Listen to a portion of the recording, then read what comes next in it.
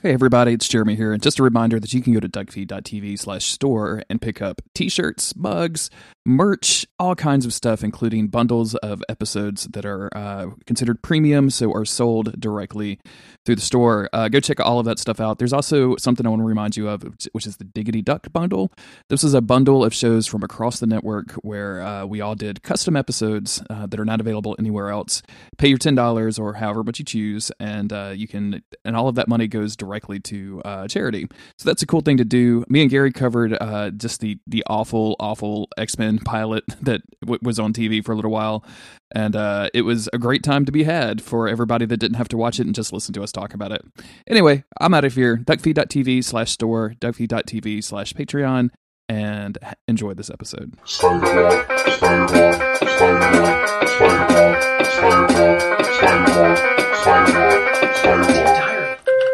Dear Diary, I found a weird symbiote today. It came from the moon. And then I went and did Secret Wars. I'm Spider-Man. I'm Jeremy Greer. And I'm Gary Butterfield. And this is Days of Future Cast, where me and Gary discuss the bonkers Spider-Man animated series, or at least the bits and pieces that we like a whole lot. Gary, how are you, man? What's going on in your life today? What's happening? What's happening? Sleepy boy. I haven't been sleeping super great, so last night I took some melatonin. I've got some melatonin hangover, where I just feel super groggy. Other than that, though, doing okay. Doing all right. Book came out. Yeah. So that should be showing up any day here to my house, and then I have a bunch of work to do once that gets here. But waiting for that. I got my copy, cool. And everybody's got it except for me. I even saw today that a guy in England got his copy, which seems kind of bonkers that you don't have yours yet. So yeah, it's really nervous making because people say that like everything looks okay, but I just keep worrying like, oh, like I definitely left out a page or something, right? Like just of course I fucked something up, and that's my intense feeling until I get my hands on it. I can see what I fucked up, and then spend a couple years rationalizing myself that what I fucked up was actually okay. Totally fine. Yeah. Yeah. You mentioned not sleeping very well and having kind of a melatonin hangover. After we had kind of a blowout weekend, we had a Kentucky Derby party, and it was mine and Autumn's 14th wedding anniversary, which seems bonkers to say out loud. Congratulations! Thank you very much. What year is the 14th year anniversary? Do you guys do those? Kentucky Derby party. Coincidentally, so it worked out real well. Because I'm gonna look it up just because those are until you get to like 25, they're all bad. They're real goofy. Mm-hmm. Yeah, it's all like there's like the paper one, and then there's like wood. Sure. This is actually not so bad. So the modern way of doing it is gold jewelry, but the traditional one would have been ivory. Did you guys go and do any poaching? Yeah, we forced ivory. Yeah, we just paid a guy a bunch of money to drug an elephant, and then we did some horrible acts to it and brought it back across our borders as trophies because we're terrible people. No, we didn't. The Kentucky Safari, the Safari Derby. It's like which elephant is going to slowly race to the finish line, and the finish line involves you cutting off its tusks. Neither of us even play piano, so like we didn't even tinkle any ivories. Like we didn't even do that. So we just partied a whole lot, and then for the last 2 nights, I have been in bed by like 9 p.m. because I'm a grandpa, and like waking up. I woke up early today, but waking up at a reasonable time. So I've gotten like 2 nights in a row of full, uninterrupted sleep, not waking up in the middle of the night for anything, and I still feel like I could just go to sleep right now and sleep for 2 days. So like I think my days of literally partying for like, because we stayed out for probably a good 9 or 10 hours straight for the Derby thing. Like I think that just might be behind me. I think next year I'm gonna be like, can we do this for 5? Can we just get 5 hours in and then I can go take a nap? Because doing it for like 10 is a little much. Yeah, 10-hour day of anything is tough. It even is. if it's good. Yeah. So if you haven't been keeping up with the podcast, Gary and I are taking tired and old. Yeah, we're tired and old. Hold on, Gary. There's a kid on my lawn. Get off of there! What are you doing? Yep, I'm yelling at a cloud. We finished the X-Men animated series and are taking a brief dip into the Spider-Man animated series. At least the episodes that cross over with with our favorite X-Men characters. The first 2 episodes we covered on episode 43 were kind of primetime X-Men. Like we got some good stuff with Beast and Wolverine and all of that stuff. This one is less so. I pulled this one up just because it had Storm in it. I was just looking for mutants and Storm or Xavier or whatever. I was just doing a Control F through the all the episode titles. And this is a Secret War series that doesn't. I think Storm is there just because she has to charge a thing. Like we need somebody with electric powers. Like it's a miracle they don't have Thor in this thing. I don't know why they don't. Yeah, the no Avengers could show up except for Captain. Well, that's not true. Half the Avengers show up. Quickly in my brain, do a quick. I think that nobody from the Avengers cartoon shows up, which I think interesting. Okay. And then the Electro never had a redemption arc in Spider-Man. I think he's always a villain. It's not like many Spider-Man villains became good guys for a little while. Mm-hmm. So they need some electric power, and Storm really doesn't do very much during this. It's the same voice actress. It's clearly the same universe Storm, which is kind of cool, but it doesn't really feel like you need Storm for this to me. I did not think this was the same voice actress. I thought it sounded really different, but maybe I was just high or something. I don't know. Maybe I wasn't high enough. Maybe I could be wrong with that too. So it's a really delicate balance at least of the level of high that you need to watch these episodes. Yeah. It might be just somebody doing an impersonation that fooled me. I assume that because this was later, than that. Maybe it was just a little different, but I don't know. Maybe it's not the same voice actress. Regardless, it feels like the same version of the character. Yes. So it definitely feels like a crossover thing. It's just not a very important crossover. It's worth talking about though, because this is the way we're going to get to talk about Secret Wars at all. I think this might be the only way that Secret Wars was adapted into any of this stuff. Yeah, and Secret Wars is something that I keep hearing brought up in relation to the MCU. Like we're getting to the point in the MCU where we're not going to have a because the most recent movie involves Thanos, and then obviously the next movie. I don't know how many spoilers we want to go into, but the next movie is also going to involve Thanos. I think that's a safe thing to assume. And after that, the big bads of the Marvel universe are kind of tapped out for a little while, at least on that level. Especially with some weird right stuff with Fantastic Four and Galactus and stuff. So maybe Secret War could be their phase 5 or what have you, or phase 4, phase 5, whatever phase they're in. And man, I just don't see how that could ever happen. But also, what a challenge! I never thought that they could make Thanos work. So what the fuck do I know? Yeah. It'd be a real challenge to make Secret Wars work because it's an extremely goofy conceit. Mm-hmm. I think by then Fox will be back in the fold, and I think Galactus is a good logical step. I don't know if they'll do it, but I would love to see part of phase 2, take some of these just franchises, strip them away, and then add an X-Men and Fantastic Four, and then throw some Galactus in there. Even though Galactus is almost too similar, Galactus shows up to drain the energy from the planet. He's different physically, but it wouldn't be that different necessarily plot wise. It would still be them dealing with a huge disaster coming to Earth. So I don't know what they would do. Secret War would be so silly though, man. Secret Wars is fucking silly. Can you imagine the Beyonder?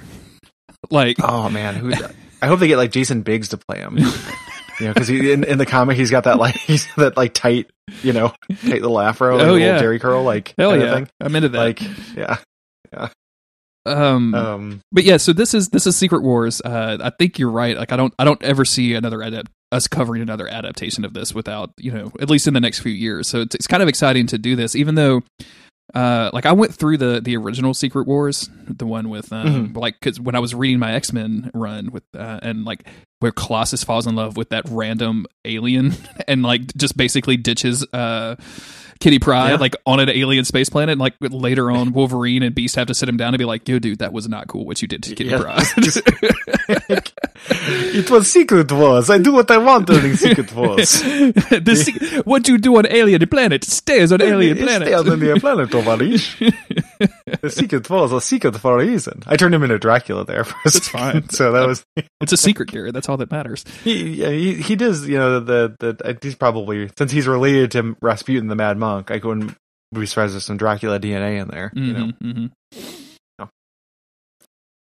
Yeah, I haven't read the original Secret Wars. I just know what happens in it. Okay. I know that it's all about this Beyonder character who was a Jim Shooter creation who was such a Mary Sue. Let's bring in a character who's stronger than all of the Marvel heroes. And then I know that in Secret Wars 2, which is supposed to be the really bad one, he like comes to Earth and does a whole lot of like, what do Earthlings call pizza? You know, kind of nonsense storylines. Oh Lord. And but they're not well regarded comics. Like Secret Wars 1, people have affection for because there was a line of toys, like the big 70s Marvel toys were Secret Wars toys, and they own, like they're pretty rad looking. And 2, because the things that came from it. So the most important thing is where Venom is from Secret Wars in the comics, but not in the cartoon. But not in the cartoons, which seems, I think, only because they had already dealt with Venom. Like their treatment of Venom in this cartoon was that Spider-Man was an astronaut and he brought it back from the moon, which that happens in season 1. So like that's a high bar to, to get to. Really going to be interested to eventually cover that one day. Did you read any of the most recent Secret Wars with all of the spin-off books? No. This was 2 years ago, I think, maybe 3 years ago. I haven't been current on comics in forever. There's a comics podcast I listen to where I kind of keep abreast of some of the stuff. But that doesn't come out very often because both the people have kids who do the show. So like I know that like all the worlds got split into different worlds. So there's like Doom World and Hulk World and then some of those were based on alternate realities from the comics. You know, so there was like a Apocalypse, like Age of Apocalypse world and a 2099 world. I know that basically. So a couple of those that I just want to bring up because they're specifically X-Men related is that they did I want to say like a 98 X-Men thing, which was basically like a continuation of the animated series where it was written within that same kind of vibe. And I believe it was written by that Chris Simmons guy who did the animated series like write-ups for a long time. Like we've mentioned him on the show a couple of times.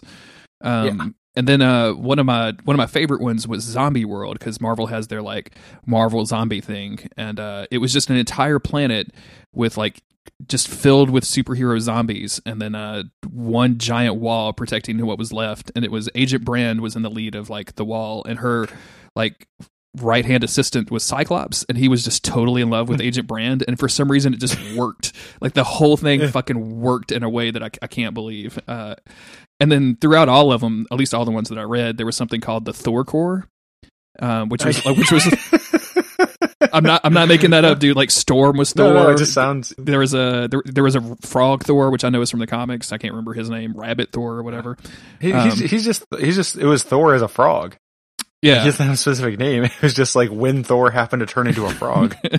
So, but they were like Doctor Doom's police force. Like it was fucking wild, dude. Some of that stuff was really interesting. I like the idea of the Thor Corps. Yeah, Thor Corps was really fun. Mostly because I'm simple and I like rhymes. Yeah, it doesn't make a lot of sense when you pronounce it Thor Corpse, like I did for a little while. Yeah, that's a totally different corpse. thing. Yeah, the Thor's corpse. Those Marvel zombie books, like I read the first couple series of those. Mm-hmm. It was like during a prime comic reading time for me, and they were better than you might expect. Yeah, I had fun with them. I didn't keep up with them or anything, but I read like those first 2 series or whatever, and was like, oh, this is kind of fun. Like, and it was before I think I got burnt out on zombies. Like, I'm kind of not done with zombies, but like I just don't have a drive for fast undead creature running after me or anything like that. So yeah. Can I know that we're real digression heavy so far. Mm-hmm. Can I go into one final digression here before we get into the Secret Wars? Just out of curiosity, what the fuck would you do if I said no? Like, yeah. I mean, I think like, what? You'd be like, well, fuck you. I'm going to say it anyway. I'm going to talk over you, Jeremy. It would just be like a kind of a weird episode where you did most of the talking for the rest of it. You were just chastised for the next hour or so? Yeah, just like I'd go to my kennel, I guess. I go to the Avon zone or wherever you want to. I think that like if so I can't, I don't necessarily know what I'd do if you said that. If it was me and Cole would say, he'd be like, actually, like I really got to get going, can we, and I'd be like, okay. And then we'd edit that part out, but that's not how we work. Like we wouldn't edit that out. So it's, I don't know. Good thing you didn't. I'll try to make it quick. Yeah. So, I was over at a lady's house and we were looking for something to watch, and we watched a little bit on Netflix of the show called The Rain. Okay. Do you know about this thing? I only know this from your like kind of weirdly cryptic tweets about it. So explain to me what this is. It is it's the first like Netflix show made in conjunction with Denmark. And it's an entirely, Denmark cast and such. And it's atrocious. Like it's one of the worst shows I've seen that got lit on TV. We watched 4. I didn't watch the whole thing. There's 8 episodes. I watched 4 of them though. And the idea is there's a virus in the rain. So everyone's very scared of the rain. This little girl and this family goes into a bunker. The 2 parents die, and it's a teen girl and her little brother. And then they wait 5 years and then leave the bunker. So it's this post-apocalyptic thing with like there's like a group of scavengers and stuff like that. But it is it's so bad, and everyone is so non-photogenic. Like I just got very used to like just people on TV are like TV beautiful. Oh, and just no matter who they are. This is like American Home Videos level of people on TV. Yes. Okay. There's a dude on that show that like just looks so fucking weird. Like he's got weird translucent skin. Like he looks sick. He's just like it's really strange. Everyone is like that. Even like the leads, like all look like like, oh, this person looks okay. But nobody looks like television good. And it's really strange to see and not worth seeing. Because it's an extremely bad show. It's real dumb. Good to know. But nobody, I'd never heard of it before. And like nobody knows about the rain. I'm just stuck in this weird rain purgatory where nobody can talk to me about rain. It's like, I think that the girl who I watch it with kept watching it. So I can talk to her and learn about what happens more and later in the rain. But man. The virus being in the rain, it seems like one of those things like a good pitch that once you actually start like thinking about it at all, you'd be like, wait a minute, this doesn't really make sense. Before they even showed us the consequence of the rain, when they were going into the bunker, a lot of the initial shots were like extremely slow motion shots of raindrops hitting leaves. And when they hit the leaf, it was like, and it's just fucking rain. Like nobody can, like it's so hard to care about any of it. Was David Attenborough like narrating it? Like and here you will see the raindrop hit the leaf. It's not narrated, but nobody ever stops talking, and they all have names from that kind of zone. So like everyone, the little boy in its name is Rasmus, and when he's a little kid, he has a real weird, gross look to him too, and then he kind of grows up and it gets better. But everyone is just like, you must take care of Rasmus. Like everyone's talking about Rasmus all the time. Whenever Rasmus isn't being discussed, make sure somebody brings up Rasmus. It's that kind of thing. It's real dumb, and nobody should watch it. So that's my PSA. Okay, good. Yeah. I know you've been champing at the bit to get that one out, because I'm just reading your Twitter. You've been like, I just got to tell somebody about this goddamn show. Nobody knows about the rain. I don't know how to watch 4 episodes of a bad TV show without turning it into some kind of content. Like I earned this. I turn it to airtime. Like I suffered through that show. But the nice thing is, after that, she was like, "Hey, you've never seen Orange is the New Black?" I'm like, "No." And then we started watching that, and like I'd never seen that show, and that show's good as hell. Yeah, that first season's really good. I probably wouldn't. Yeah. I wouldn't bother trying to get past. Well, I guess the second season's okay, but yeah, it's good to know that it gets bad, and at least initially, like it's super good. Did you ever watch? I can't remember that show creator's name, but she also created Weeds. Which was I did not watch Weeds. All about that suburban housewife selling weed, and boy, that show goes to some pretty terrible, and thinking back on it, like really weird, fucked up kind of places. So, I don't know. So Spider-Man, fucked up kind of places. Yeah. Fucked up place. Season 5, episode 9. So we jumped ahead quite a bit. This originally aired on November 7th, 1997. This is called Secret Wars Chapter 1: The Arrival. Madam Web brings Spider-Man to meet her. I read this as hamster on accident. Madam Web brings Spider-Man to meet her hamster, the Beyonder, who is preparing to put Spider-Man to the ultimate test. He sends Dr. Octopus, Dr. Doom, Smythe, we love Smythe, Red Skull, and the Lizard off to destroy a peaceful planet and leaves Spider-Man to save it with his own selective team. Selective is not the right word there. I'm very weirded out by them not calling. I guess maybe this is something in my mind. I always called Lizard Man and not just the Lizard. The Lizard makes this dude sound way worse. Like it just makes him sound like a giant lizard, because Lizard Man definitely gets at that like Dr. Jekyll, Mr. Hyde thing that happens with the Lizard Man. Is he just called the Lizard in the comics? Am I inventing stuff? He's now? Always just been the Lizard. Weird, man. You definitely dreamed it. Like you had another one of your spider dreams. Did you? And did you made up cooler names? Was in a movie called The Wizard, and he was a magician. Like I did. But yeah, you're definitely making up cooler names for Spider-Man villains. Yeah, obviously I am doing that. So we get no introduction to Madam Web. Presumably the first 9 episodes of season 5 or the first 4 seasons preceding it are explaining who Madam Web is. I kind of can't tell you much about Madam Web. I feel like this was like after my time that I kind of got out of comic books or something. Like I vaguely know she's like there's a spider totem maybe, and like people have actual spider stuff, and there's a planet full of spider men that are one's also a pig. It's none of the stuff that I like about Spider-Man.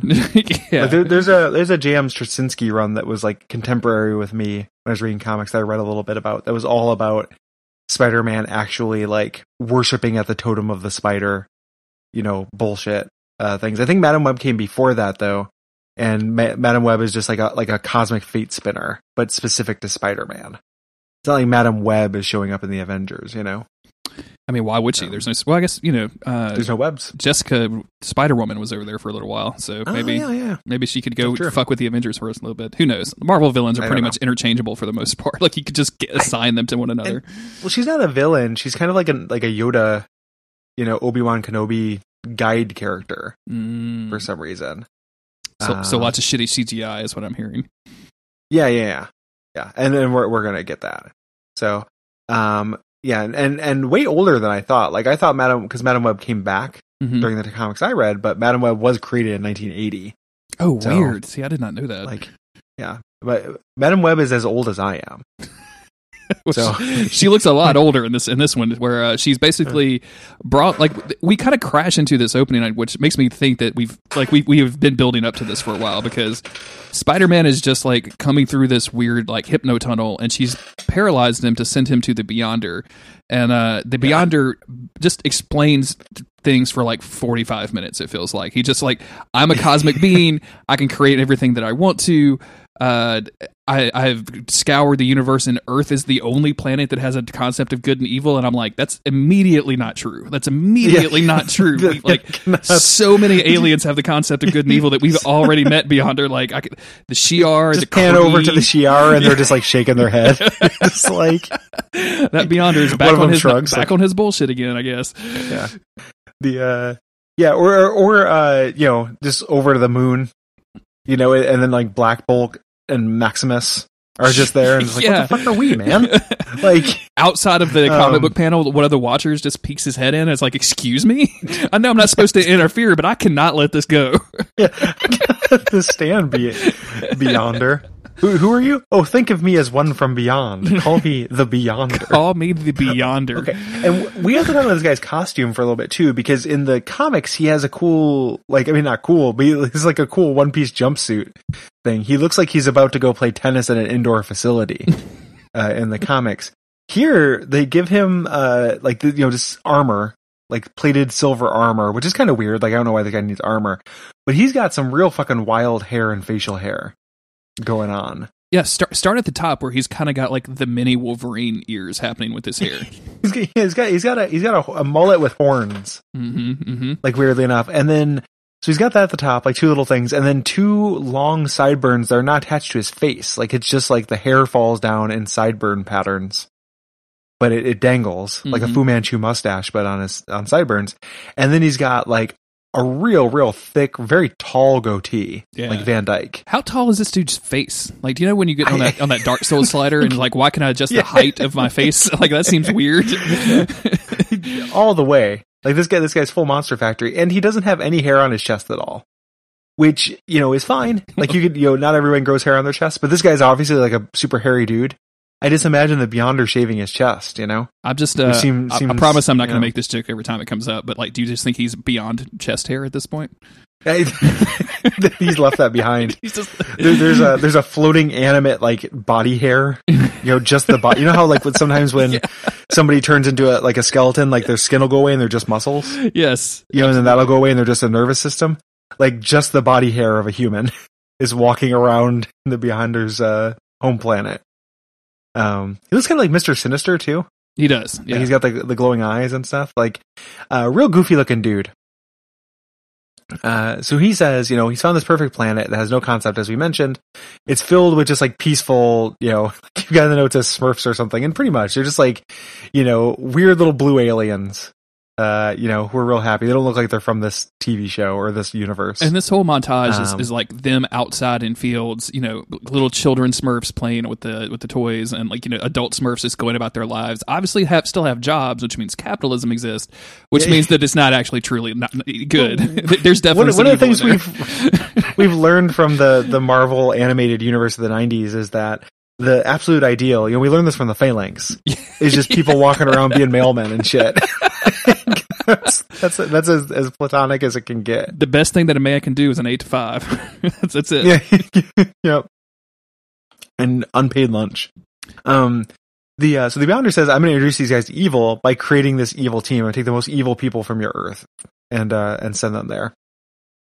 So we get this like sizzle reel of people, him recruiting people. So he gets Dr. Octopus. Dr. Octopus is robbing a bank. Dr. Doom, some guy with a bazooka and a mask is already stuck his way into Latveria. We don't know who this is. It's a whole different plot. But Dr. Doom, banishes him. He gets, absorbed back. Alistair Smythe looks down on his dad, then gets teleported away. The Lizard is, just doing science. And then Red Skull. And he kind of says that, like, these are different types of evil. Mm-hmm. Like, this is the evil of greed. This is the evil of pure evil. This is the evil that's misguided, Yeah. And that almost makes sense. I don't know how these necessarily, I don't think these all fit in as well as he thinks they do. Yeah, I don't. But also, it really doesn't matter. Like, they're just trying to pick 5 villains. Yeah. And like the funny thing here is like he sends them. You see them teleporting each one onto Smurf Planet, on Planet Good, or whatever you want to call it. And as soon as they appear, they just all immediately start blasting shit. Like they don't even question it. Yeah, later on, when the heroes show up, all they do is ask questions to Spider-Man about like, why am I here? What's going on? What's happening? What is this weird chessboard doing here? But the villains are just like, oh, is that a bank, or is that like just some sort of weird marble blue building? Boom, boom, boom, dead. Some of them, Red Skull almost gets hit by an airplane that's landing, and he just kind of goes, what the hell? But Dr. Octopus immediately picks up a car and throws it. It's incredible. It's a flying car. Jeremy, it's a hover car, and he immediately just picks it up with his fucking tentacles and tosses it. Not even, this is their first reaction to being put in a weird situation. Is just any situation. Be evil. Do crimes. They're going to set up a protection racket. This is what's going to happen. I don't really know you, but I'm worried about somebody could come by here and take all your stuff. You better pay me to protect you. It's so good. The Beyonder then speeds time up so that they can just basically skip a year, and then shows Spider-Man the results. And then we see that all 5 villains have kind of set up like different areas of this planet, which is now like a smoking hole in the ground. Essentially, there's new Latvia. Wait, am I saying that right? Octavia. There's Octavia. Yeah. There's, so all these villains have kind of set up their own little fiefdoms. Lizardland. Lizardland. Smytheville. I think Smythe just gets to live in Red Skull Land. I don't think Smythe gets his own town, sadly. Red Skull Island. Yeah. Yeah. So Beyonder says, Spider-Man, you're the one to choose. Madam Web is kind of advocating for him here too, which again, I don't really know what her deal is.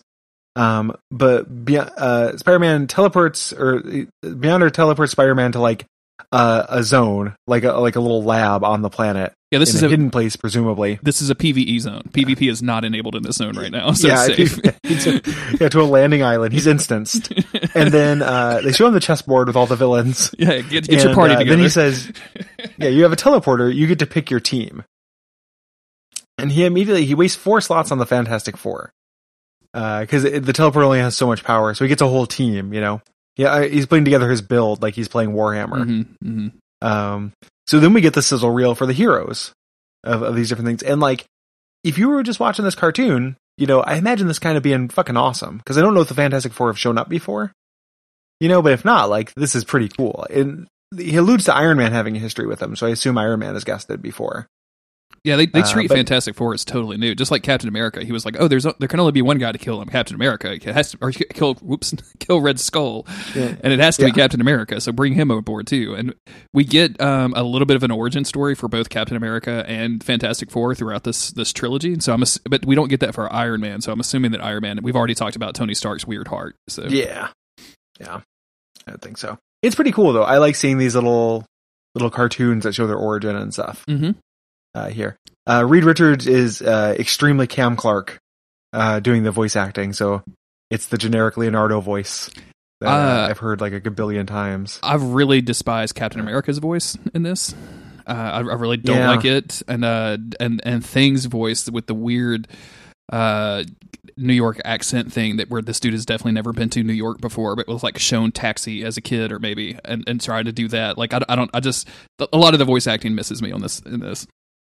Yeah. When he eventually gets to, so he chooses all those people right away. When he decides he wants an X-Men, he flips through all the X-Men individually. And for a second, like he shows Gambit, and I was just like, this would be so very different if like Gambit shown up. Like I would have loved it. Like how quick would he have a Smurf bride? Oh, pretty quick, instantly. Yeah, he would probably just marry Dr. Octopus. Like it's the same way like when Dr. Octopus lands on the planet and throws a car. Like Gambit lands on the planet and immediately like, just like runs towards a club, like spraying Drakkar Noir on his neck, just like without even waiting, like one beat. What's your local version of Axe? Where can I get it? Look, luckily I brought my own share. And he like has a bandolier of just Axe. He just runs to a club and goes to the bathroom and pulls whatever like weird ass cologne that's in the bathroom. That comes out of a condom machine. Yeah, absolutely. Yeah, in every planet I've ever been in, they've always have the same stuff. Sherry. They always have this machine. They're always there for when Gambit need it. French pleasures. He eventually chooses Storm because like she I think he even has a line read here where he's like, because she's so powerful, she has the power to control the elements like electricity. And I know like functionally I know, like, I'm not going to get into this very far, but like, she's a weather witch. Like, I know that weather includes lightning, blah blah blah, but like, still, like, it's just a weird thing to say. Like, it's of course, it's just foreshadowing for the kids, exactly, that she's going to end up using electricity. So everyone shows up and is in the same room, and then of course, because it's a superhero team up, everybody has to fight one another. Fantastic Four is surprised that they're there, and it just instantly dissolves into a full-on fist fight until Lizard shows up, who I've helpfully called Lizard Man throughout my notes. So enjoy that, Gary. it's quite right. Lizard Man shows up, and then they come together to subdue Lizard Man. Lizard Man is making a good fucking show of this, aka the Lizard. You got me doing it. I know. Congratulations. We're gonna incept this whole fucking universe. Like, I'm fucking excited about it. But the Lizard's making a really good show of it, standing up to the all of the Fantastic Four and like the Thing, just punking the Thing. Just for being a guy who has like moderately greater strength than a human. Mm-hmm. So pretty weird. And a tail. Eventually, his superpower is tail. He's got that big Gambit superpower. So they eventually start fighting the Lizard. They subdue him.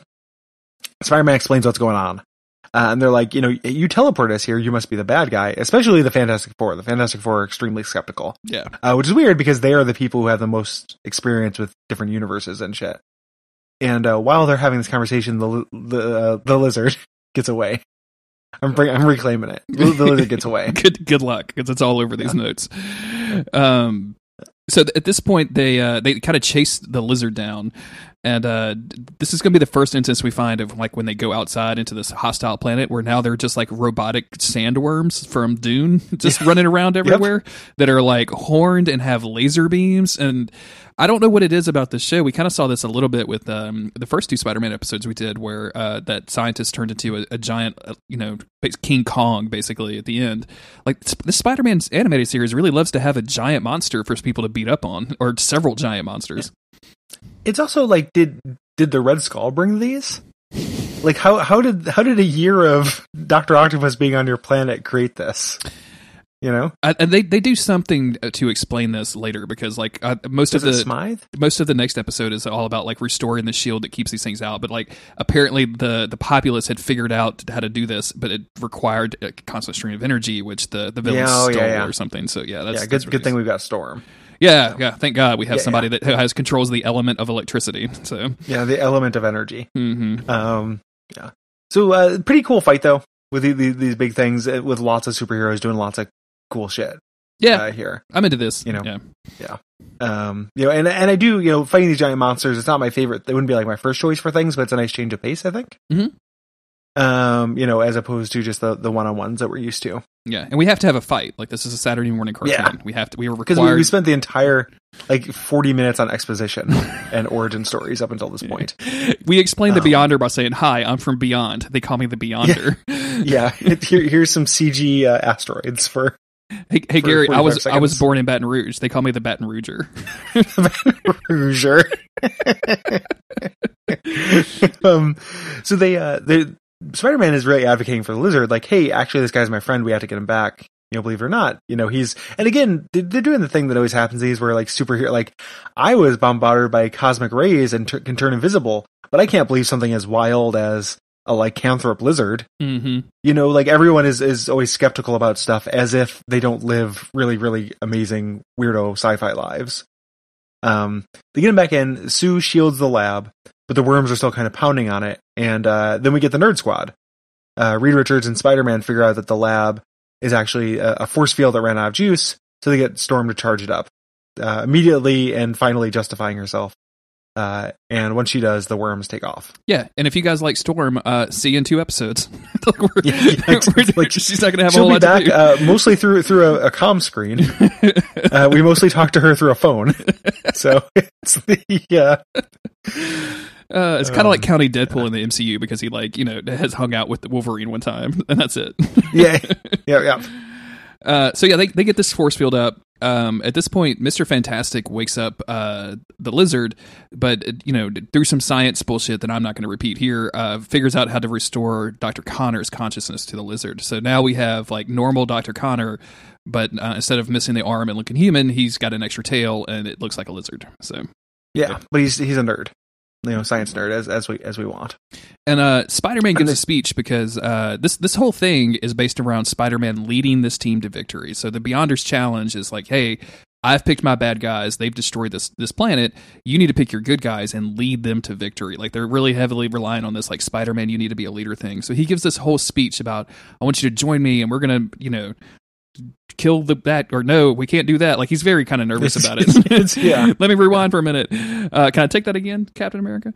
Yeah. But he gives a whole speech and everybody joins up. Like the Fantastic Four, I think, are the last holdouts, and they're like, "Yeah, we'll do it," and then everybody's on board. Yep. And they're being watched by Madam Web and the Beyonder, and they're seeing him play his superhero chess with 6 pieces on each side, where they don't have to actually be on in individual squares. I'm looking at the chessboard. They have 6 pieces on each side. And there are 5 spaces.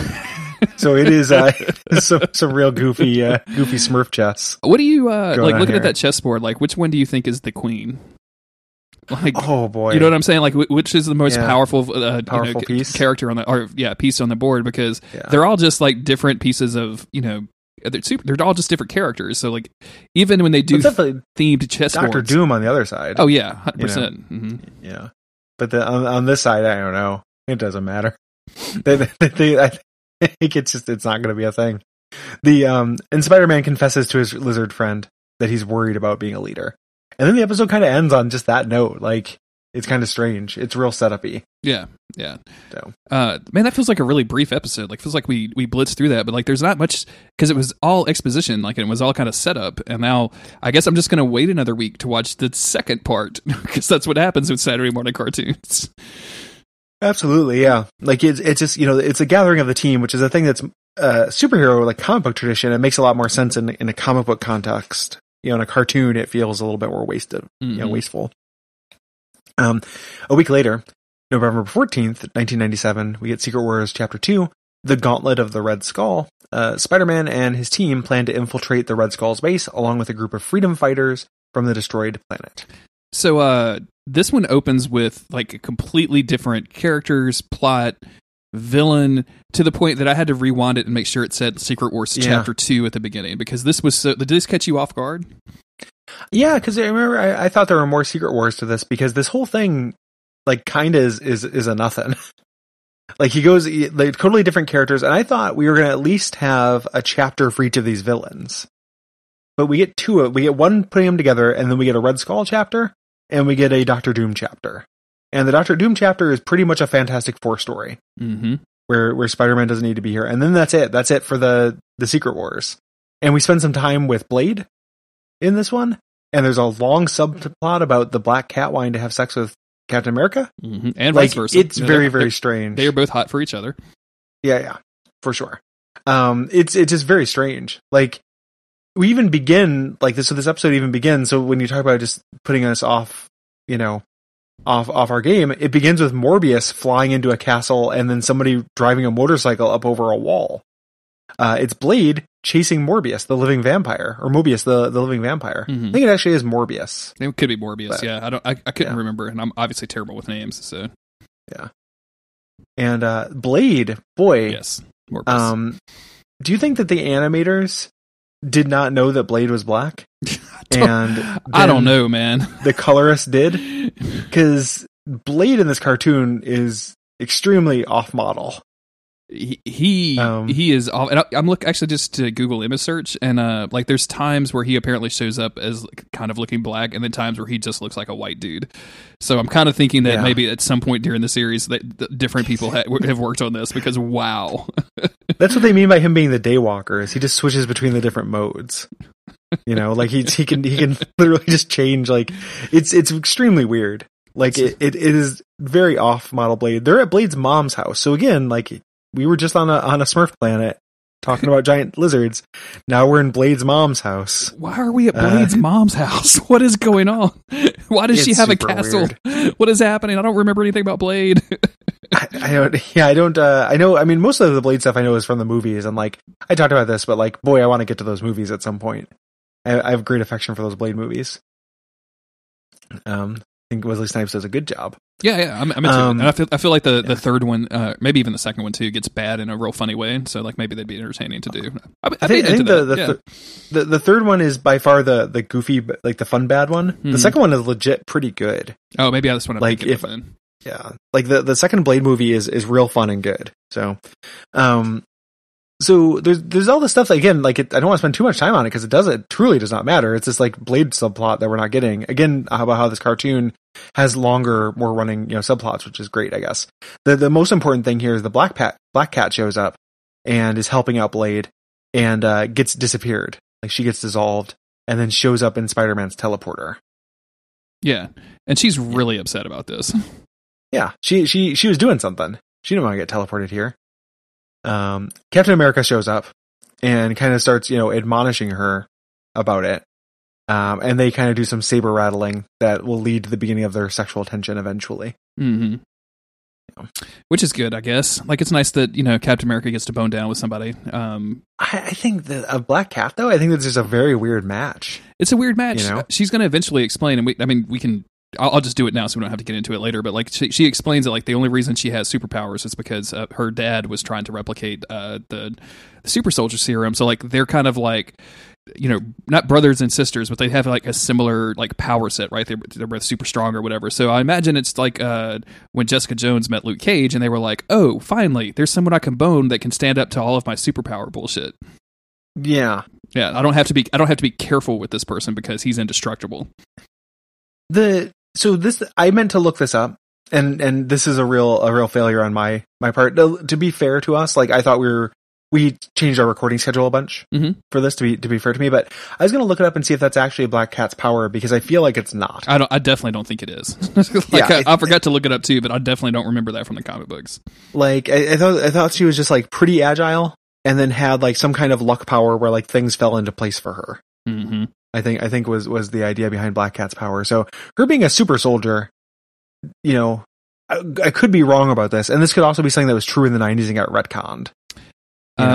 Subconscious ability to affect probability fields, producing bad luck for enemies. Trained herself in various fighting styles and acrobatics. Yeah, I mean, like no real superpower here thing. So she's not a super soldier. Mm-hmm. So she has luck powers. She's like negative domino.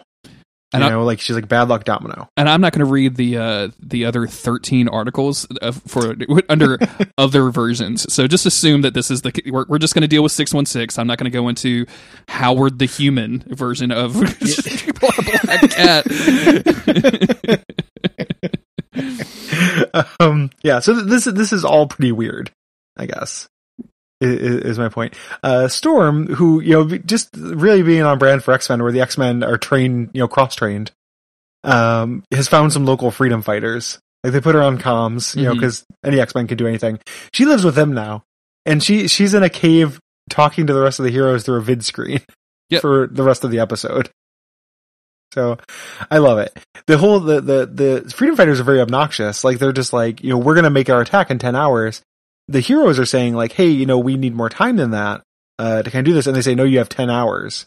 And they're very pushy little smurfs, and Storm can't do anything about it. She just kind of shrugs and is like, okay, you know, I'm on their side now. I'm a freedom fighter. And Spider-Man, she's even standing, man. I'm sorry. Like I'm watching the episode, and the freedom fighter is Assassin Spider-Man.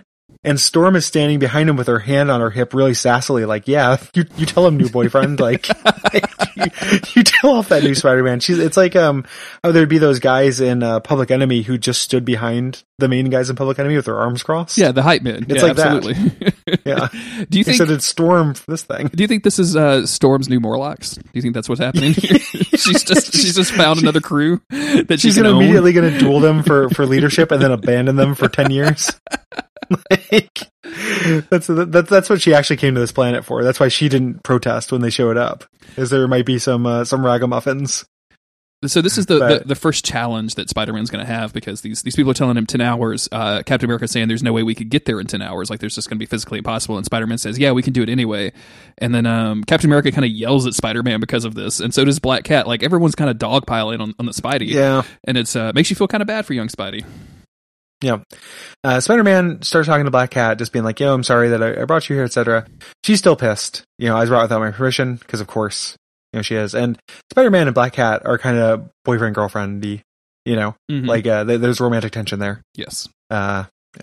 And, I'm glad you have this here in the notes too, because Captain America kind of like goes, there's a great little like look with him. It feels like he looks directly at the camera after they were trying to, like, after Black Cat is like, you didn't even ask my permission or whatever. It was pretty hilarious. Yeah. Can we talk for just a second about Black Cat's amazing six-pack? Sure. Yeah. I mean, she's built. she's extremely, like, not in the shoulders or arms, like just her six-pack. Yeah, weak arms, strong abs. Don't you know that's how women do? She only does ab day. Like they keep showing her, and she looks like it looks like she's wearing like the Punisher costume or something like that. It's really intense. Mm-hmm. So Captain America is just saying, you know, I don't know what's going on with that. This looks like an opportunity for me, legendary poonhound Steve Rogers, to horn in on this BFGF relationship. You know, I suppose. They head on their way there. On their way there, their vehicle hits a sandstorm. Yep. So they're losing even more time. They have to walk, and there's an avalanche that happens as well. So this is mostly about the heroes fighting weather for most of this episode.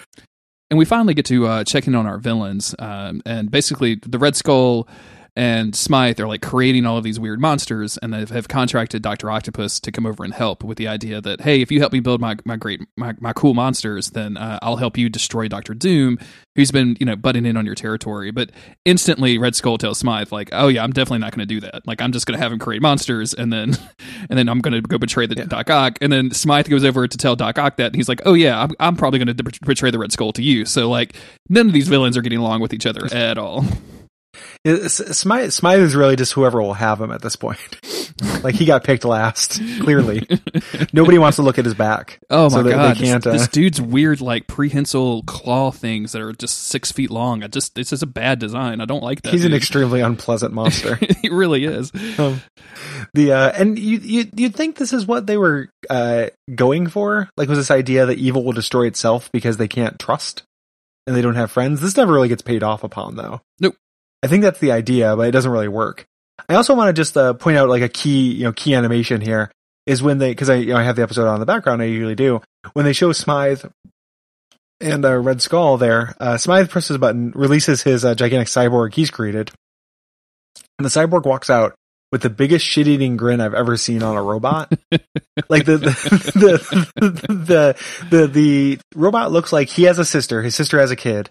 And he just asked the kid to pull his finger, and then just like raunched it up. Yeah, and the kid is dying. The kid is having the and the kid is just dying laughing. Yeah. All the adults hate it. They're all looking over, and they're just like, "Jesus Christ, dude! Like, we're eating. You can't do this." And the kid loves it, and that's all this Uncle Robot cares about. Yeah, it's very funny. So basically, and this is what I don't really understand, because like the people said you had 10 hours to get here. Spidey said we could definitely get there in 10. Cap said like it's going to take us 15. They've been walking for a while, and like they have to constantly stop and deal with volcanoes, avalanches, sandstorms. At one point, they have to like save everybody. Like there's a whole series of hero saving hero, having hero saving hero, which ends up with Captain America's suit basically non-functional, like he can't walk. Which is where we get like a very brief Iron Man story where he's like, "Actually, this suit is keeping me alive. If it runs out of energy, it dies. We should have Storm. We should have Storm charge it up. Where's Storm? I don't know. Where did she left? She's with her new friends. Yeah, Storm's with the new superheroes. Yeah, the various blue men." But despite all of this like time stuff, when we finally get to the rebels attacking the Red Skull's base, like they don't show up very late. They still show up. They feels like they could have just waited the 10 minutes for Spidey and crew to show up. But it doesn't feel like it goes anywhere. Yeah, it's extremely silly as a thing.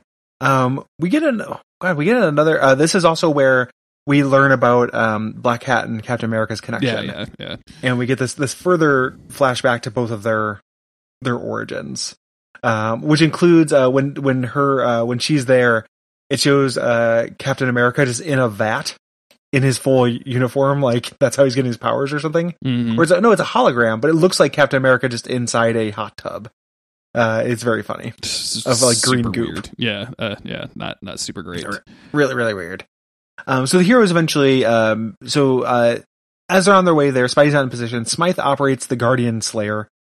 So again, he's the guy who created the Spider Slayers. Thus, he made this giant shit-eating Grinbot. If you name something a Guardian Slayer, I want to see what the Guardians are. Like, what were you going for, Smythe? Like, who were you trying to kill? Should at least slay Guardians. He activates that robot though. Sends it after the heroes. Mm-hmm. They manage to defeat it, but not before the villains actually see them because they've got drones. So they now know there are superheroes on this planet.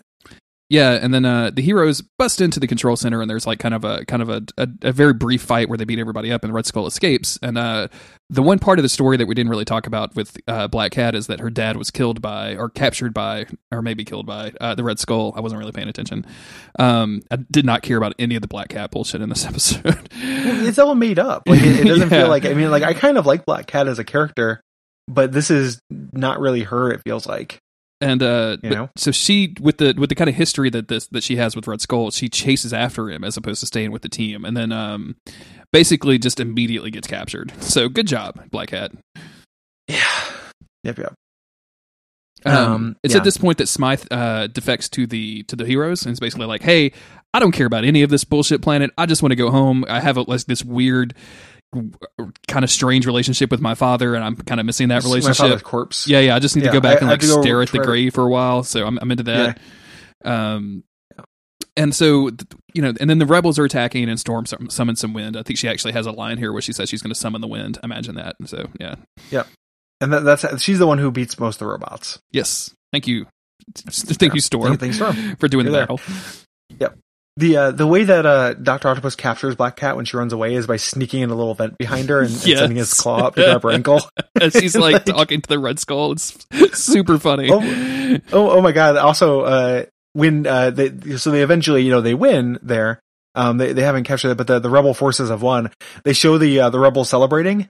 And for a split second, Storm turns to one and like embraces him, like holds his hand, like leans in, like super sweet. She has just found a new team of these are her people now. This is my home now. I'm staying here. Yeah. After the Great War, the year-long war, as they'll call it. After the Secret War. Yeah. After the Secret War, we'll have a secret wedding, and then have a secret reception, and then we'll have some secret kids. Ooh, that's the best. That's the best kind of kids, Gary. To be honest with you, kids that the government don't know you got. For some reason, secret weddings are very romantic, but secret kids aren't. What's up with that? Hardly seems fair.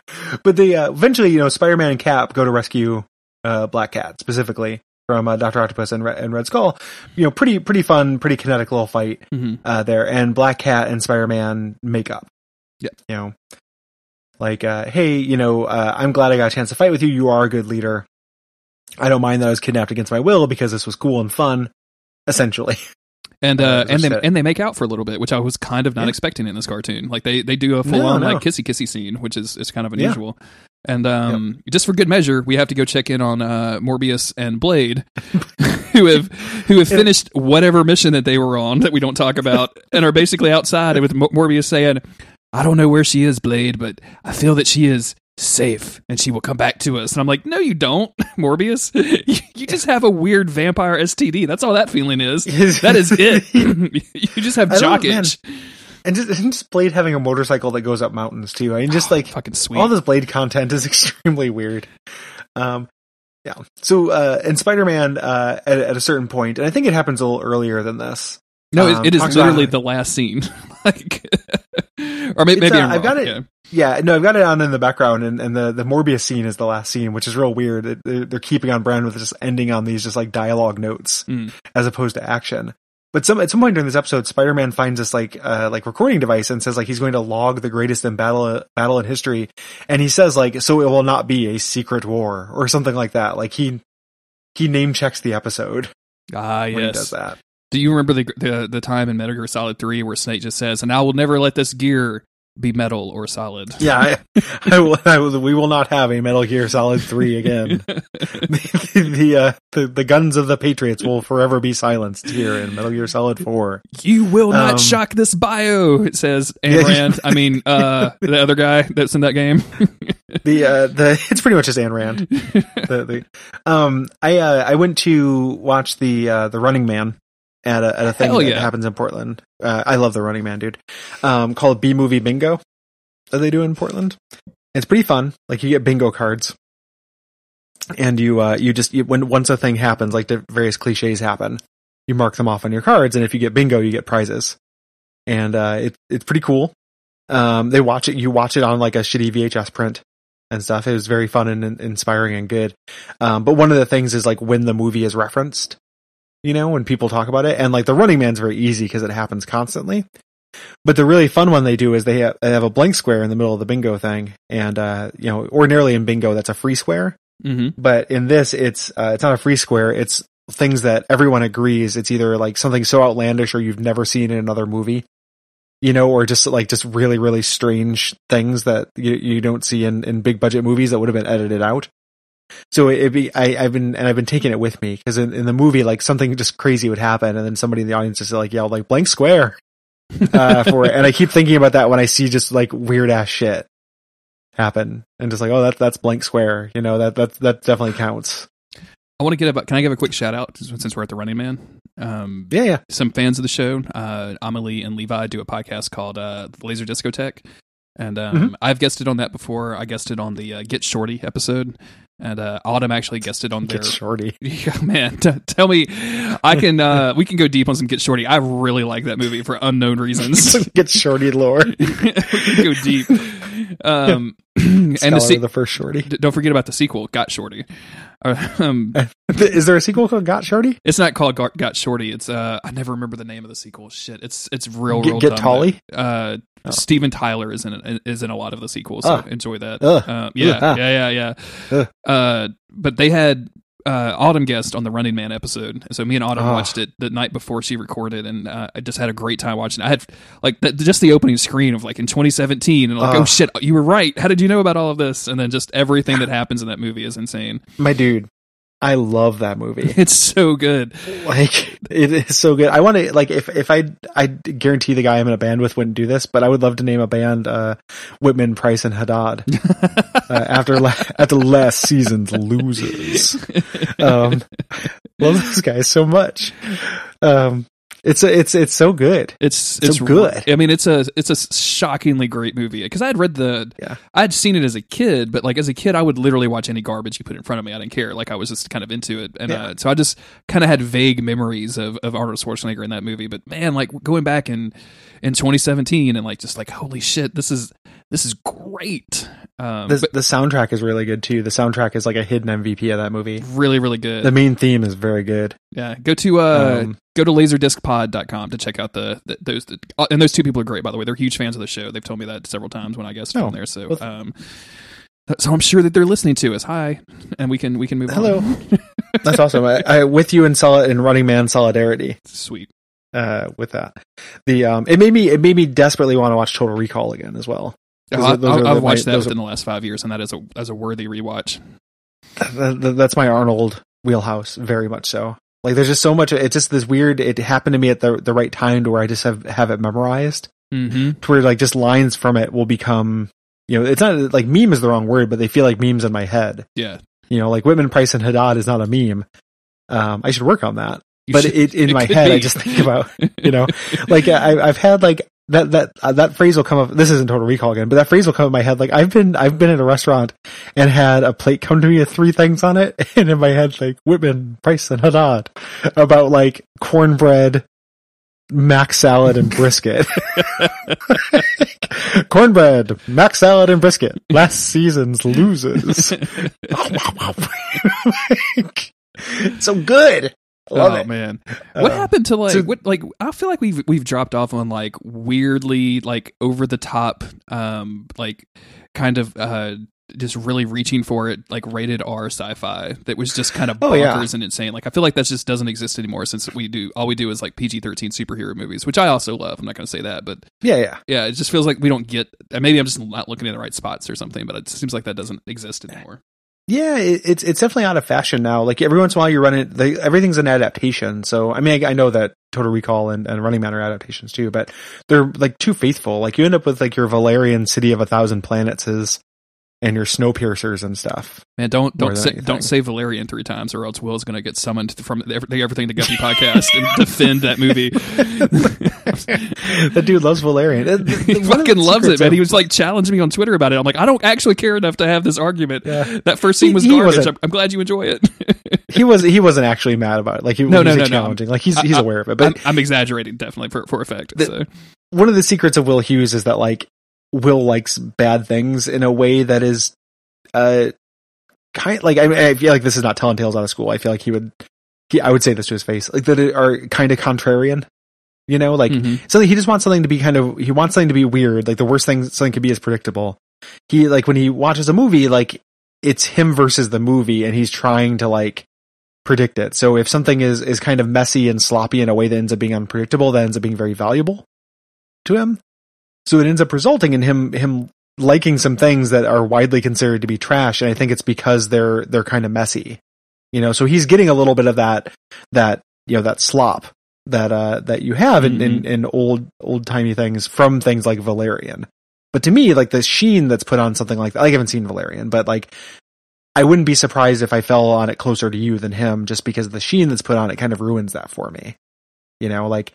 It could be a messy movie and be but he loves Southland Tales. Like love Southland Tales. Have you ever seen Southland Tales? I haven't, no. But I'm kind of I'm aware of what that movie is. I would not have said that. I would not have thought that. Interesting. It's bonkers. Like it is like, it's noteworthy, right? So like I'm with him as far as it being something that is unique, and the value that is inherent in something being unique in the world is considerable. But I can't watch it like over and over or anything. Like it's something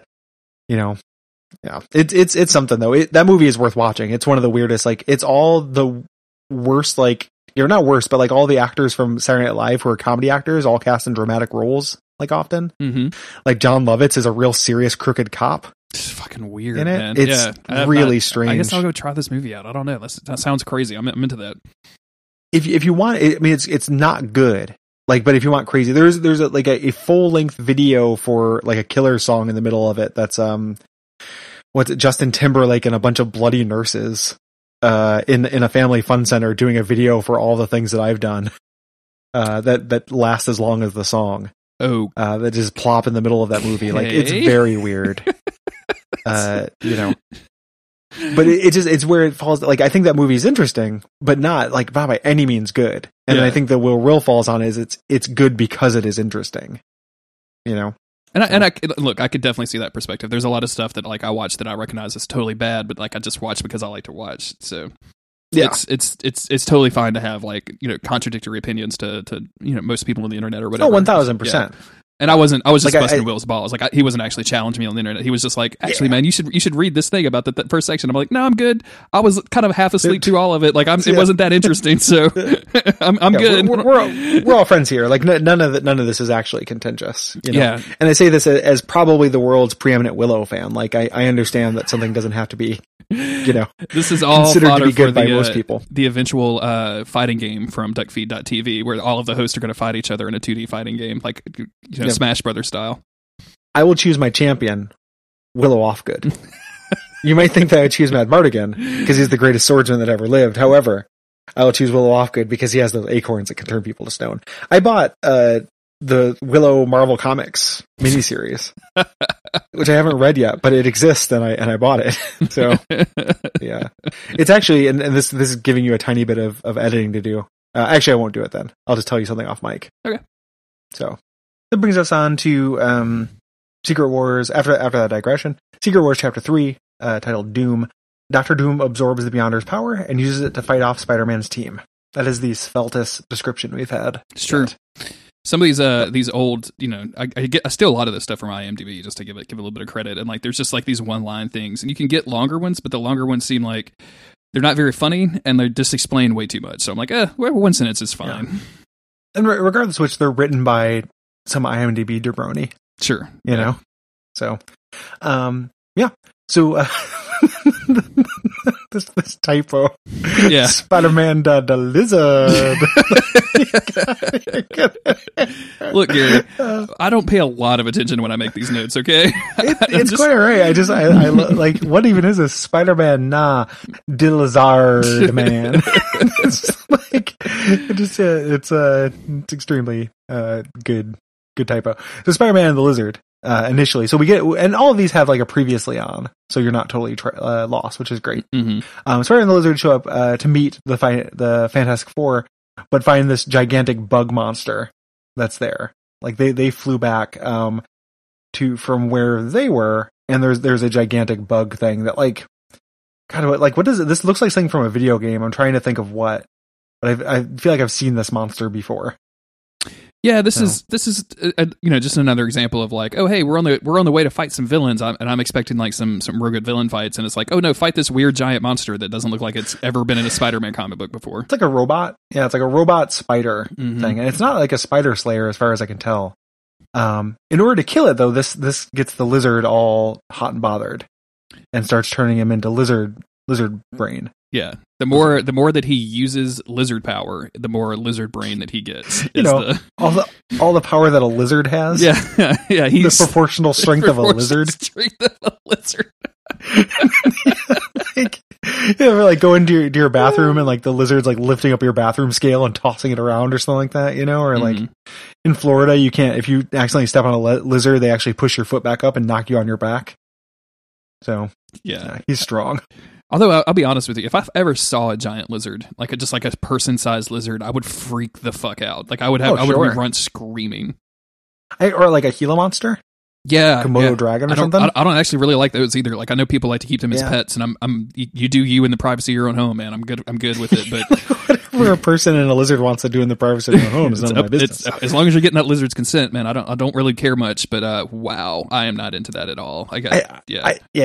I think they're cute. Like I'll look at videos of them, but I don't really want to be around one either. Man, I watched, speaking of like weird, shitty movies, I watched, I think it's a movie called Stung, which is where humans turn into giant wasps or something. And man, you want to see some graphic like larva laying action? That's your jam. That movie was weird and gross. I do. I know what you like, Gary Grutterfield. I do. We spent most of the time I was over when I visited you talking about the different kind of like my various larva fetishes. Yeah. The larva love alley is what I took you down. And the Lafayette larva love alley is what we call it. Hey baby, you can turn on my larva lamp and send you my larva layer. A larva lamp is one of the just with giant like weird Technicolor larva grubs.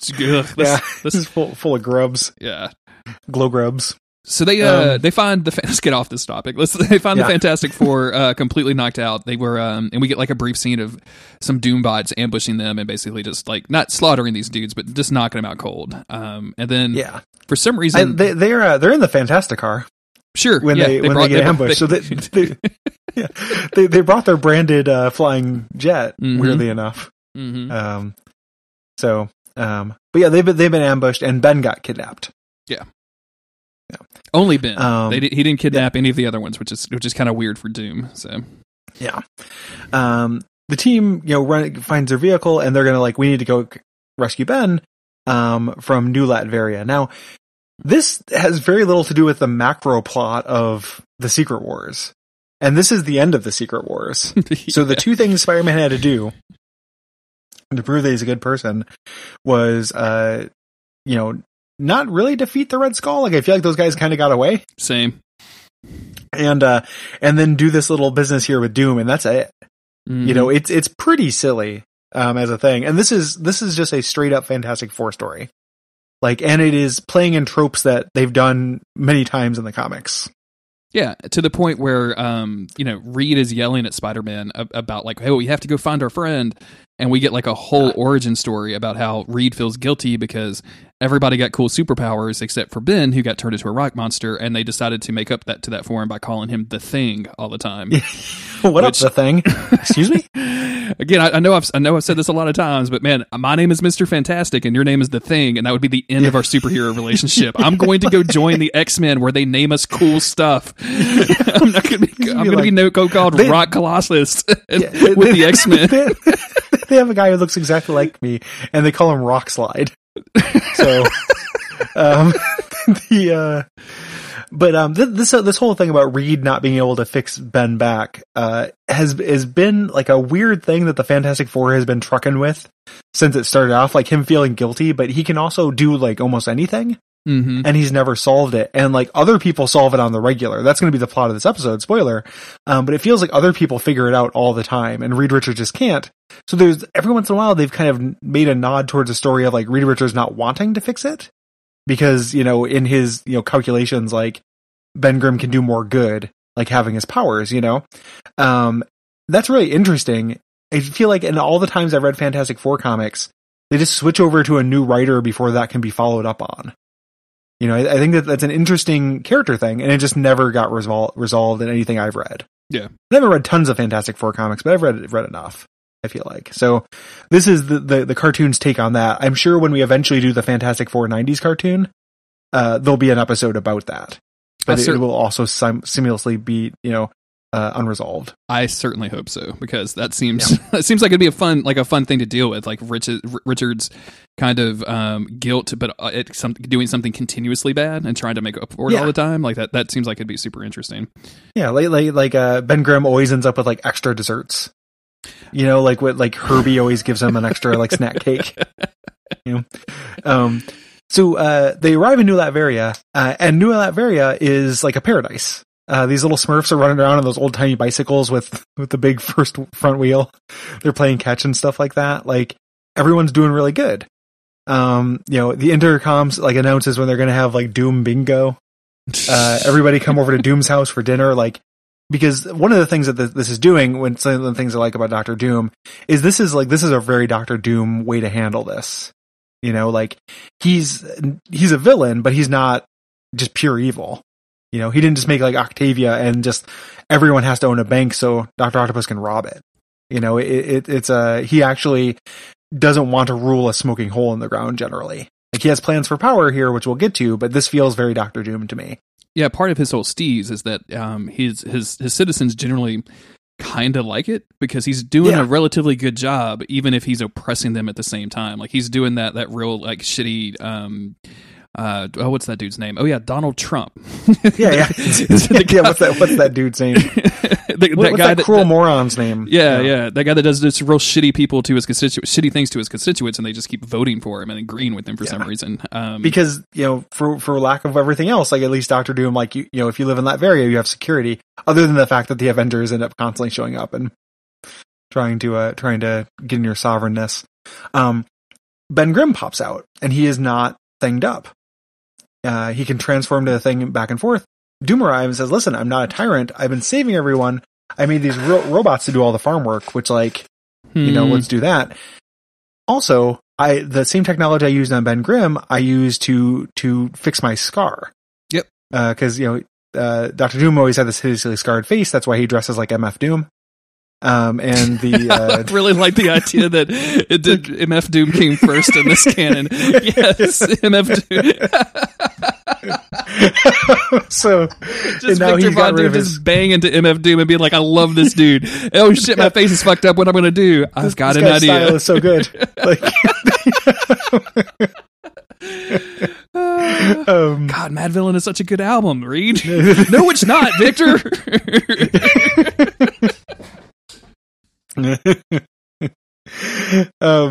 So anyway, so yeah, he's fixed his scar as well. Yeah. And then and he's just, he says, my beauty, my benevolence, my face is as beautiful to behold as my benevolence. Like, he's definitely being a little arrogant here. Reed's not falling for it. And, but robots show up to pacify them.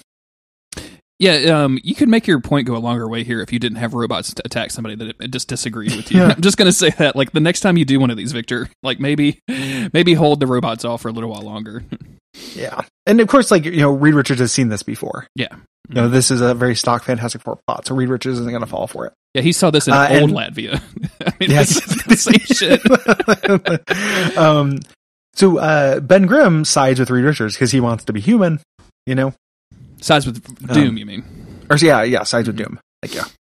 And he tried, and like, basically, like, Ben is actually defending the robot. Like, he gets into a fight with his friends almost. Like, he's not trying to hurt anybody, but he's like not trying to help them. And they all get captured and imprisoned, every single one of them. Like, Doom just kind of wipes the floor with this team. Yeah. And the reason why Doom is doing this, why he captured them, is he wants to know why they're there. Mm-hmm. Ben is trying to convince everybody, like, hey, just tell them, he eventually does. Like, Ben says, let me see the transporter that you came in on. And Ben tells him everything. Ben takes him to the transporter. Ben thinks Doom is doing this to take them home, but instead he teleports to the Beyonder, shoots him with a beam, which absorbs the Beyonder's powers. Now, this seems outlandish. It is. So the show is slightly smarter than it seems here. Yeah, like, where did this gun come from? What is it named? It has to have a name. Yeah. We never hear the name. Every gun that could absorb Beyonder power has to have a name. That's just a fact. Yeah. I mean, it seems like it should be a named weapon. It should at least be yellow, if not purple. Yeah, and what this eventually, again, like, spoilery, but like, eventually the Beyonder let this happen. The Beyonder probably gave him this gun. Mm-hmm. This is all part of the test. This is the first part of this that has the test. Yep. So the first thing that Doom does with his newfound power is just takes away all of the villains that were on the planet, and then and brings all of the heroes to his castle. Like, so no more villains, and all the heroes are in his room to, like, hang out with him. And Spider-Man tries to appeal to Doom's humanity, which doesn't really seem like it's a good tactic. Like, he's like, hey, you can't control this. Like, there's no way you have the ability to do this. You need to give it up. And, because with great power comes great responsibility. I don't think you have that. And Doom is just like, nah, I'm good. I'm going to stay over here without my... Yeah, actually, great power is pretty great on its own, actually. Yeah, great power seems to be working pretty awesome on my side of the thing. So great power a la carte. Like, hold the great responsibility. Hold the great responsibility at ESPN. Your boy likes college football. Special orders don't upset us. You can have it your way. So Doom refuses. Lizardman, however, attacks him. Mm-hmm. Doom teleports him away. Specifically, I wrote this down because it was such a weird thing. Like, they say that they like, their heroes get there and they're like, we're 50 miles away. And I'm like, that's a weirdly arbitrary. How do you like, know that? They just went 45 minutes to the left. This will take us 10 hours to get back. No, 15. And then just like, Storm radios in. Maybe we could do it in 12. Yeah. So they get teleported away. The heroes, are going to fight here, but Doom drops this big rock on them, which is pretty good. They just kind of like, they barely, not get crushed by this rock, here. We switch back though to Ben and Doom is sleepy. Yes. Now he wants to take a nap because his powers are wearing him out. He is beyond tired. Am I right, Gary? he is the tireder. The heroes escape this mountain that was dropped on them by all punching at the same time. I think they literally like time it out so they can all punch at once, which is really fantastic. pretty great. They also get tired and decide to take a nap because, like, yes, no one slept since you've been on this world, but okay. Yeah. Yeah.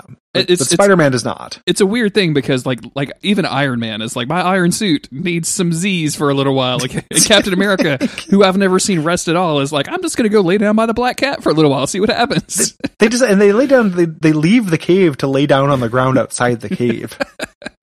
Like this is the premiere cartoon for watching heroes nap. Like, it is, we switch back to New Latveria. And all these like monsters are attacking the Thing. He's already in battle. Spider-Man shows up to help out. And they see Doom is sleeping and he's actually shooting these things out of his brain. These are his dreams. He dreams of pterodactyls, essentially. It's like Jiro, you've heard of Jiro Dream of Sushi. Dr. Doom dreams of pterodactyls. This is not that. Yeah. Yeah, I actually kind of like this. Like this kind of weird, and I mean, it's not subtle. Like they're giant, like lizard bat creatures or whatever. So it's not. I mean, you can't call it subtle by any stretch of the imagination. But Doom going to sleep and not being able to, control his power is kind of something that's I'm in for with when it comes to the X-Men, right? Like just having that kind of metaphor of you have to practice this stuff. You have to be good at it. Yeah. I like it a lot. They wake up Doom. They say like, "Hey, Doom, give up your powers. You're creating these things." He says no. He uses his power. He subdues Spider-Man and Ben. Mm-hmm. The rest of the heroes are all well slept, so they show up, but they also get subdued. Yep. Which, they weren't well rested enough to fight Doom, sadly. But Ben gets free. Yeah. There. And basically what's happening is Doom is paying so much attention to the other heroes that whatever weird Beyonder power he used to tie Ben up with, which I would have just used a rope, but that's just me. I don't have Beyonder powers. Yep. The roper. Ben gets loose and like goes and grabs the not named gun and shoots Doom in the back, which causes Doom to lose all of his Beyonder powers and frees the Beyonder from Doom's grasp. Yep. And that they did it. That's what they needed to do. Yeah. They have proven that good is good. So good. We did a good job, everybody. We let a couple of villains go and then, tortured a bunch of weird blue Smurf creatures for a couple of years. And then now everybody, let's go home. So some of the citizens were saved. Some were unaccounted for. Like it just, the Beyonder says he returns everyone to Earth. They'll have no memory. And Ben is sad because he got to be a human. Ben really gets the worst out of all of this. Everybody else just goes home basically the same. Ben was like, "Oh, for a brief fleeting moment, I could have had a normal life again." It's a weird thing though, because Ben's a monster, but like his whole arc since the 60s has been about getting over that, and he goes through times where he's kind of over it. Like he has it's not like he does like he has a girlfriend. Like Ben finds love. Like there's all these things that Ben did, but he's always angsty about it. Mm-hmm. It never goes away. Spider-Man confronts the Beyonder and says, like, essentially, like, "Hey, you did that thing with Doom." Like he calls him out because he let himself get absorbed as part of the test. There, the Storm says, "Oh, like before she leaves, like, oh, we must have done it for nothing." And it's like, no, you did it because you were heroes. Yeah.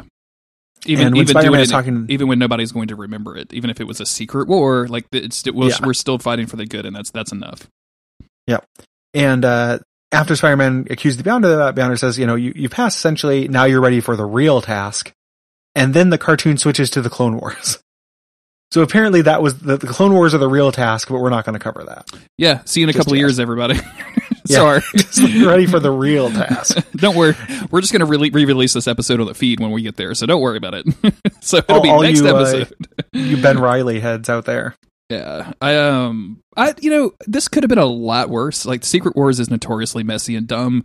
I mean, it's like you said at the very beginning of the episode, it was basically an opportunity for Marvel to sell a bunch of action figures and to sell a bunch of comic books where all of those action figures fought one another. But for all of that, like, this is kind of okay. Like, I kind of enjoyed some of the stuff that happened here. A lot of characters get like kind of knocked to the side. Like, Black Cat and Captain America don't really have a lot to do after the Red Skull just runs away. But otherwise, I'm okay with these 3 episodes, I think.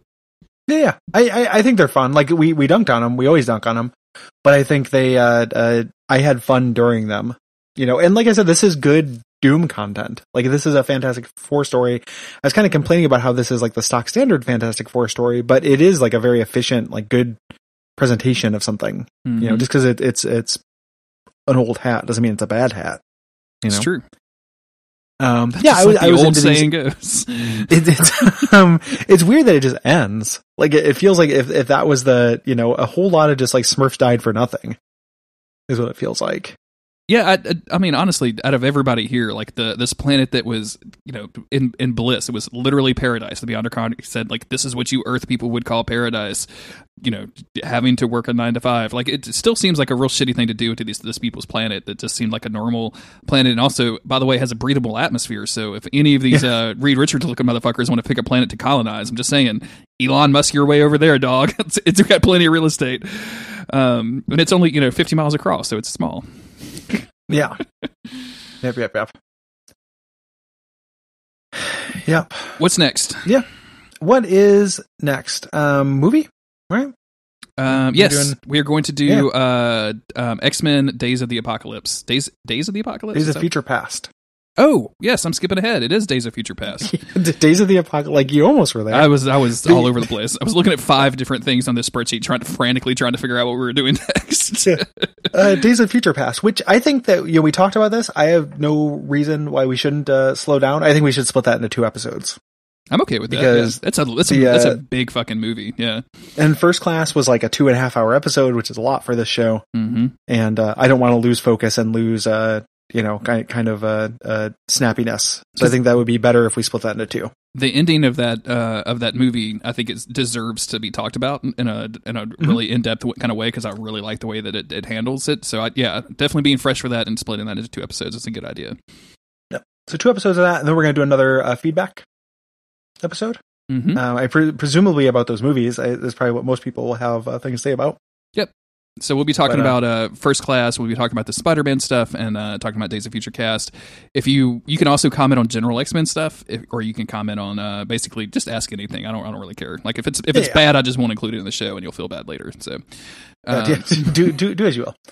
Go to daysoffuturecast.com/contact for that, or you can hit us on Twitter at DOFC Podcast. Excuse me, DOFC Podcast.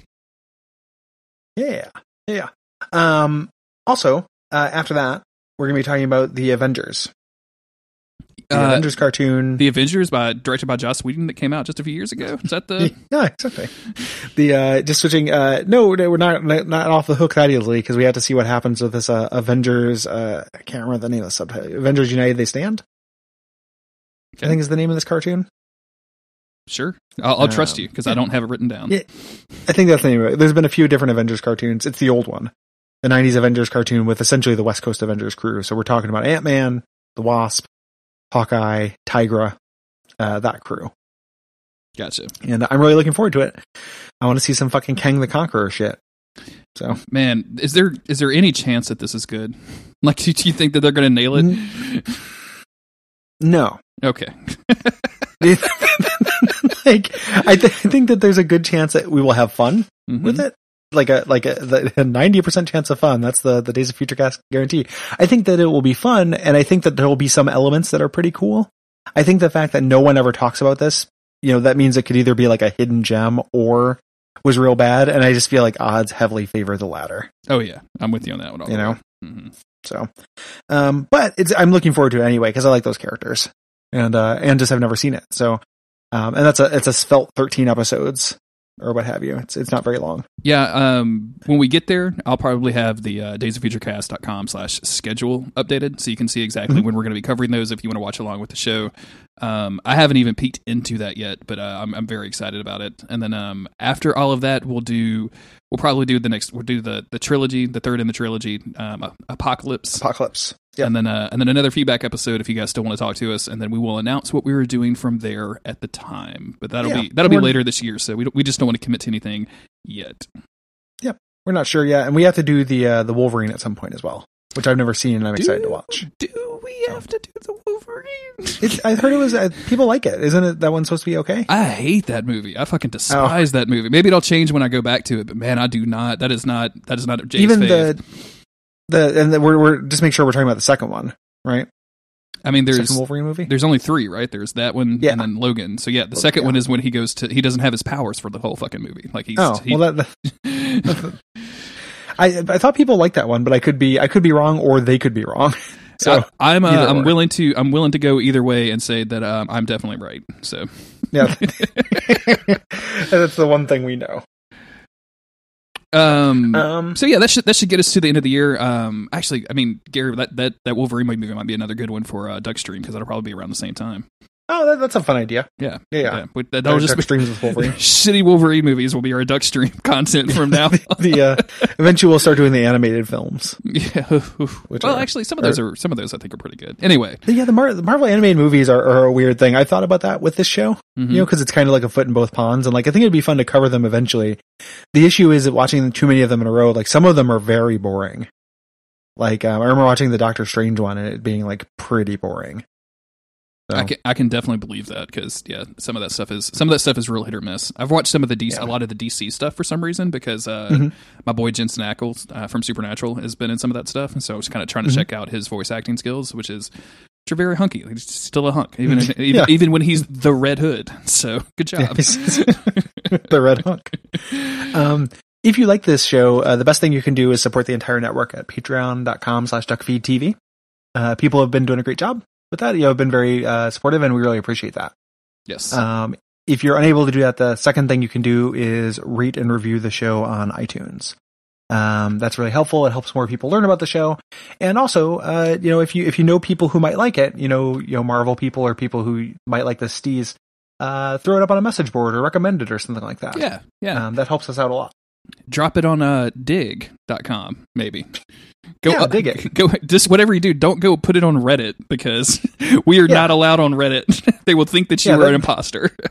That doesn't work. They don't like it when people put things. They don't like people to provide content to their service. So don't do content on Reddit. It's the one thing they don't like. And until next time, good night. Good night, everybody. We'll see you next time.